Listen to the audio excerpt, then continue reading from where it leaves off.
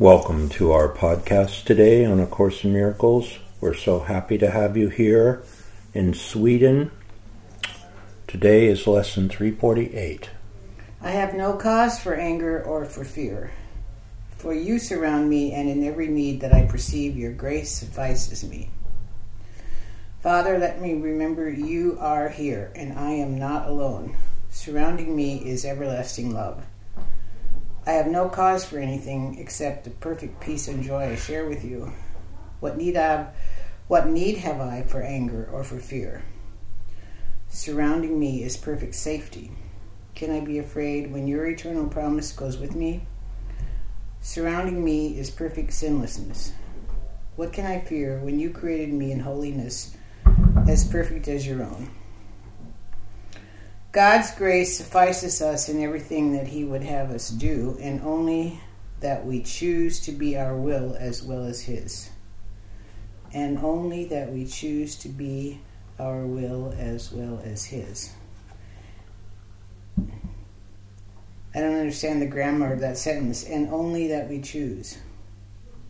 Well, we choose to be the will of God or the will of our Creator as well as His. And I think what I got from that is we're surrounded by this grace, which is kind of a force field of good energy, So the lesson is saying I don't have to fear, I don't have to be angry, right? There is no cause for anger or for fear. Isn't that how it starts? Yeah, I have no cause for anger or for fear. Yeah, because you have this force field of the divine energy around you.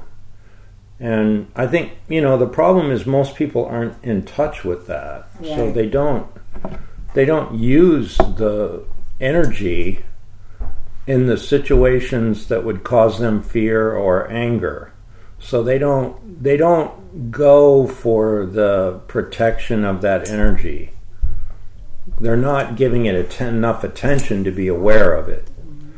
People don't walk around feeling like a force field of God around them. Yeah, that's the problem, right? That is a problem. Mm-hmm. And the lesson is saying, but there is a force field of this goodwill around you, sinlessness, perfect peace, perfect happiness. There is this kind of vortex of energy around you, but you're not tapping into it. So then in the absence of your awareness of that energy, you fall into fear, and then when you fall into fear, you use anger to defend yourself. And this is saying, well, you don't have any need for that if you were in touch with this force field of energy. Yeah, and today it's interesting. We are going to talk about anger and fear and how that leads to sickness. Maybe we should talk about this lesson. Yeah, I don't think know. So. Mm-hmm. So this is lesson 348. I have no cause for anger or for fear, for you surround me. See, it says you, meaning God, surrounds you. So are we going to be aware of that or not? Like we have some decisions to make here, Like heaven is a decision I must make. Well, heaven is your actual awareness that your Creator, that God, that energy is surrounding you, right? Mm. So, for you surround me, and in every need that I perceive, your grace suffices me. So, how would you define grace? What do you... When you say grace, what do you think of? The grace of God. What do you think of when you say that? That God is always blessing me. Yeah. With the energy of the divine. Kind of grace is like blessing. Yeah. Would you say it's a protection as well? It's like it's keeping you safe from harm. Right, but you have to be tuned into it or you miss it. Well, yeah, that's the point. Mm-hmm. I have no cause for anger, for fear, when we're aware that the grace is surrounding us. For you surround me in every need that I perceive. Mm-hmm. Your grace suffices me. But if we're not giving attention to the grace, we can't tap into the energy. Mm-hmm. you see. And then that's when we fall into fear, and then that's when we use these, emotional reactions like anger to quote-unquote protect ourselves. Yeah. I mean, when we ask people what's their fear of giving up anger, they say, well, I won't have any defenses. I won't have any protection, you know. They see anger as a defense.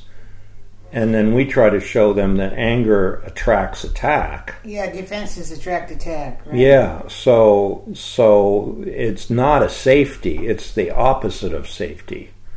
Grace is the safety. Letting go of the anger is the safety. Defenselessness is the safety. Sinlessness is the safety. See, that's another thing that makes people angry, when they feel guilty about something. If you did something and I pointed out to you and tried to make you feel guilty, you would probably get angry at me.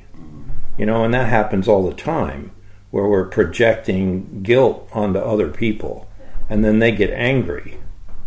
Well, everybody does. They don't want to feel that.